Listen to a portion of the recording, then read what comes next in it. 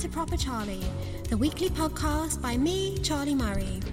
It's all about my thoughts on the last 7 days. There's music, people I've seen, literature, and so much more. It's time to share Proper Charlie's thoughts with you.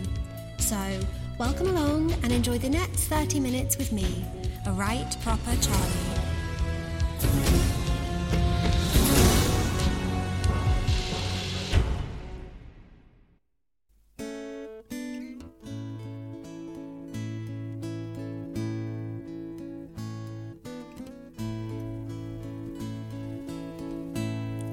Here I am once again to talk you through some of the music that I've been listening to this week. I've been listening to a lot of different things this week, and as I sat looking through the pile of albums from my record collection that I've played this week, I couldn't help but laugh to myself. It's such an erratic combination. There was mellow country music, classic folk music, and then heavy metal and some cheesy power ballads thrown in for good measure. I often wonder what a person's taste in music could tell you about them, but I dread to think what mine might say. I suppose it would either say that I love all different kinds of music, or that I'm frightfully indecisive. Perhaps both. All that being said, the first album that I want to talk to you all about today is arguably one of the most beautiful country albums of all time. Wine-Coloured Roses by George Jones. This was the 27th studio album from American country singer-songwriter George Jones. I first discovered the music of George Jones whilst helping my grandfather in his carpentry shed as a young girl. He had a cassette player in there, and he used to always let me pick the tapes that we would listen to. Little did either of us know that one day that carpentry shed would become the office where I spent many years writing about music. I always picked this album because I so loved to hear my granddad sing along to it. I feel like I say this so often when talking about music that I have grown up listening to, but this is another album that made more and more sense to me the older that I became. What was once just a beautiful song that my granddad would sing whilst he worked became a ballad of an alcoholic man attempting to apologise to the one he loves because he didn't stop drinking. I sent her some wine-coloured roses, the colour of grapes on the vine. When she sees the wine-coloured roses, they'll tell her I'm still on the wine. George Jones's music is autobiographical and documents his own struggles with alcoholism, with a lot of his biggest hits relating, in one way or another, to alcohol. Whether it's the title track of this album, or songs such as If Drinking Don't Kill Me, which, although it doesn't actually feature on this album, is one of his most popular songs. It's amazing the way George Jones can take something as destructive and ugly as alcoholism and make it sound so beautiful. Especially for those that lived through it with him, but there's something so stunning about the raw honesty within those songs. I really appreciate any creative person who can lay themselves out there like that for all to see. Along the same theme, George Jones's music also documents his tumultuous relationships and love of women. Whether it's beautiful songs such as track 3, The Right Left Hand, that features lyrics such as, I put a golden band on the right left hand this time, and the right left hand put a golden band on mine. Or the more comedic songs such as track 5, The Very Best of Me, which talks about what he'll donate upon his death. Give my dry lips to Jack Daniels, give the jukebox both my ears, plant one foot in Texas, one in Tennessee, and send my backside to my ex-wife, tell her to seal it with a kiss. I can remember hearing that song as a young girl and wondering why someone called Jack Daniels would want somebody else's lips. It puzzled me for years, until one day I was introduced to Jack Daniels. I have to say, I've never wanted to donate my lips to him, but there have been a few occasions when I would have gladly donated my headaches to him. The most beautiful song on Wine-Coloured Roses has to be These Old Eyes Have Seen It All. It's a song about George Jones sitting down at a bar with an old man who proceeded to tell George his life story, which George then tells us. His life story talks about music and how the old man saw Elvis change the world with rock and roll and Jimmy Rogers yodeling on stage. And then it talks about the war. I saw friends of mine on foreign soil die proud. I saw things over their son that I still can't talk about. I saw a crazy man named Hitler and his army rise and fall. Yeah, these old eyes have seen it all. It's a truly stunning song on an excellent country music album. It's a wonderful reminder as well to take the time to talk to the older people around us because they have seen it all and can share some truly incredible stories with us all. I can never resist a sad country song. They draw me in every time, and this album is littered with them. I love listening to this album because it gives me such a warm, nostalgic feeling. I can close my eyes and be standing in that carpentry shed all over again, building things with little bits of wood my granddad had cut off whatever he was building, listening to him sing. What's one album that you listen to that takes you back in time like that? I'd love to know.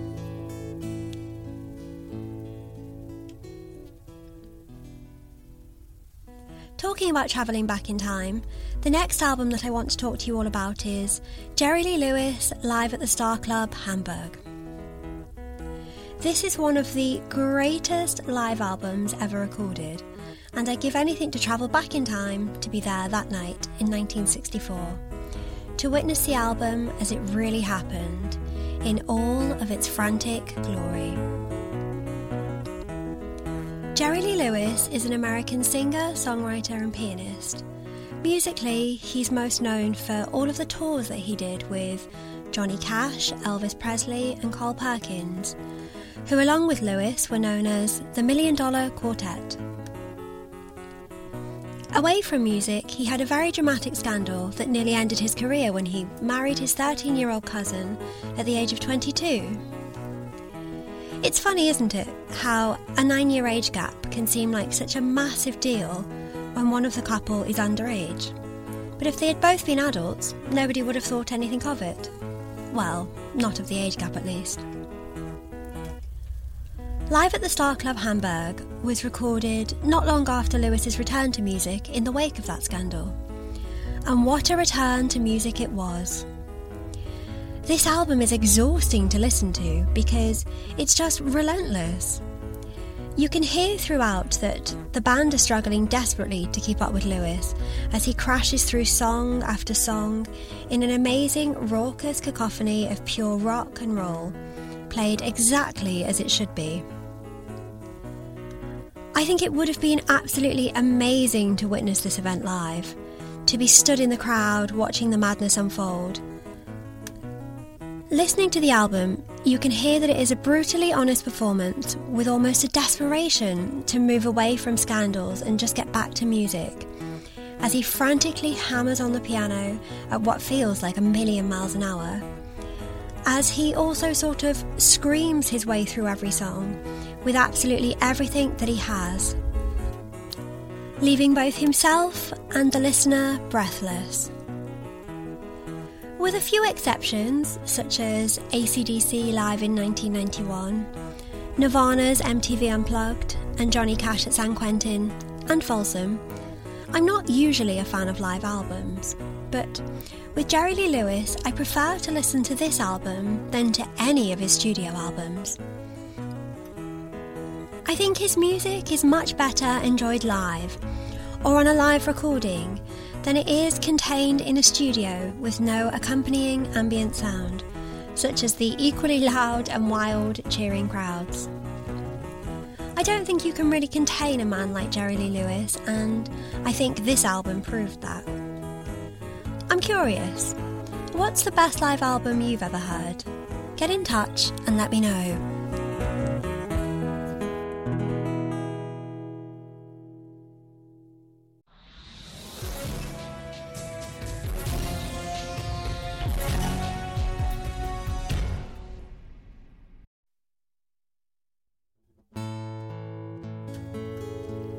Stranger of the Week. Could it be you? I met the most amazing man this week.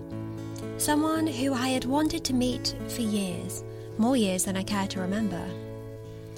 In the old days, they used to talk about a knight in shining armour, who comes along at the right place at the right time.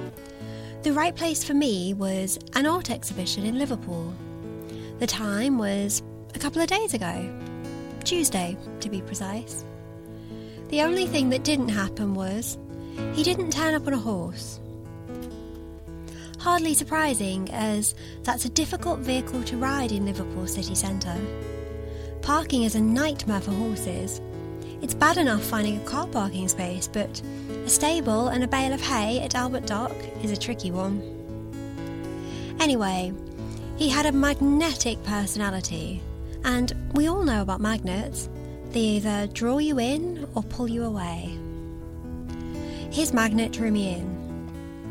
Our coming together was as natural as a Swiss breakfast, and the mutual attraction was instant.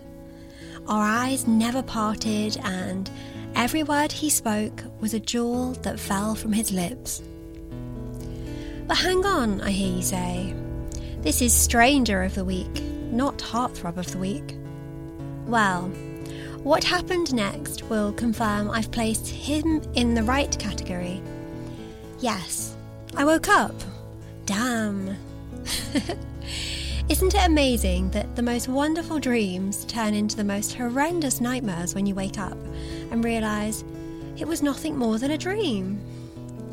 I felt sad, to be honest. Not a believer in that old saying that dreams do come true. I've never had a dream come true, and I doubt if you have either. Bummer, really. I met him Tuesday night, and we parted company when I woke up Wednesday morning. A complete stranger. The strange thing is, I can't remember what he looked like. It didn't really matter. I can't even remember what we spoke about. I don't think that matters much either. That dream made me realise there are good people out there. It's just a shame that sometimes you have to go to sleep to meet them. But remember that. When you see someone sound asleep, they may well be looking and talking to you. Yes, you. They may seem boring as they slouch on the couch, snoring away after a hefty takeaway. But give them the benefit of the doubt. They may not be dreaming about you, of course, but it's best to let sleeping dogs lie in the hope they are sharing an amazing date with your good self. Some chance.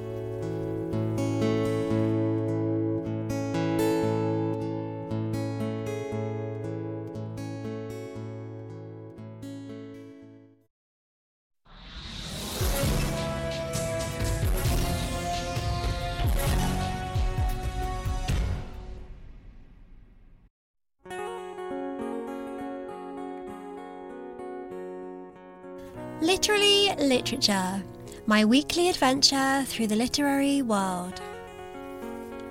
This week I read one of the most stunning books I've ever read. The Name of the Wind by Patrick Rothfuss. It's the first book in his trilogy, The Kingkiller Chronicles, and it was fantastic. I couldn't put it down. It's written so perfectly that as you read it, you're completely living the story. I have never read a book where the author has taken quite so much time to build the world and to paint the scene so stunningly. Down to the screws in the table, you can see it all as you read through it. And it's incredible. This is the first book that I've read by Patrick Rothfuss, and I'm hooked. I can't wait to read more of his work. This book is set in a fantasy world based around one lead character, Kvothe, and we follow his life both in present day, although not at all present day because this is a fantasy novel set in a world and time away from ours, and in Kvothe's past as well.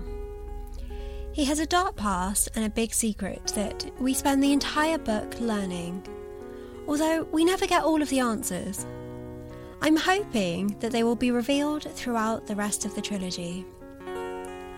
The story is told through Kvothe, his own voice, as he tells his story to a scribe, whom he saved from a Skraeul, a large spider-like monster, which piques the scribe's interest in who Kvothe really is, because the magic used to kill and dispose of the Skraeul is so rare.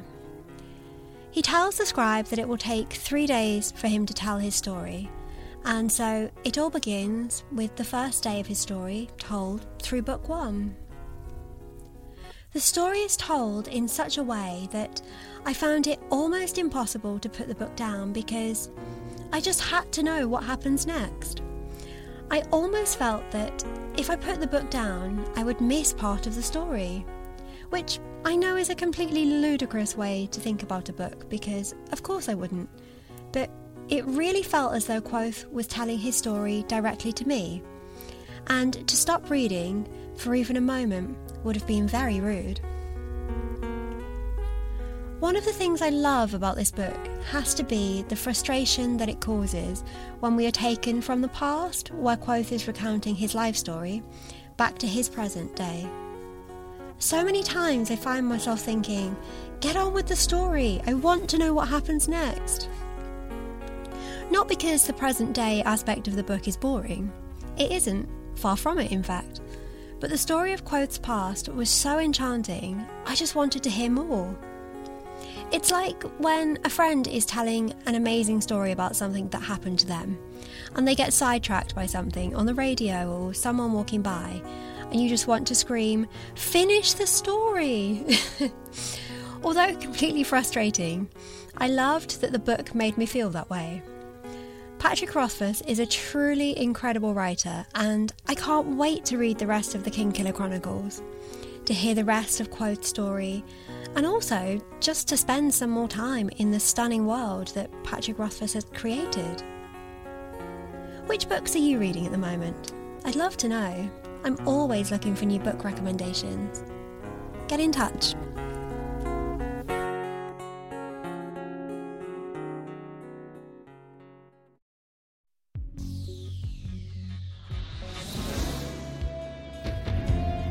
That's about it for this week's episode of Proper Charlie.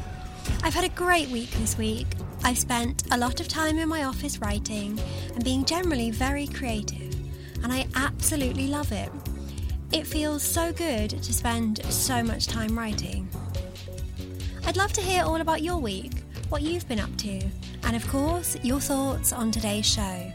So get in touch on Twitter @ProperCharlieM or on Instagram @ProperCharliePodcast and let me know.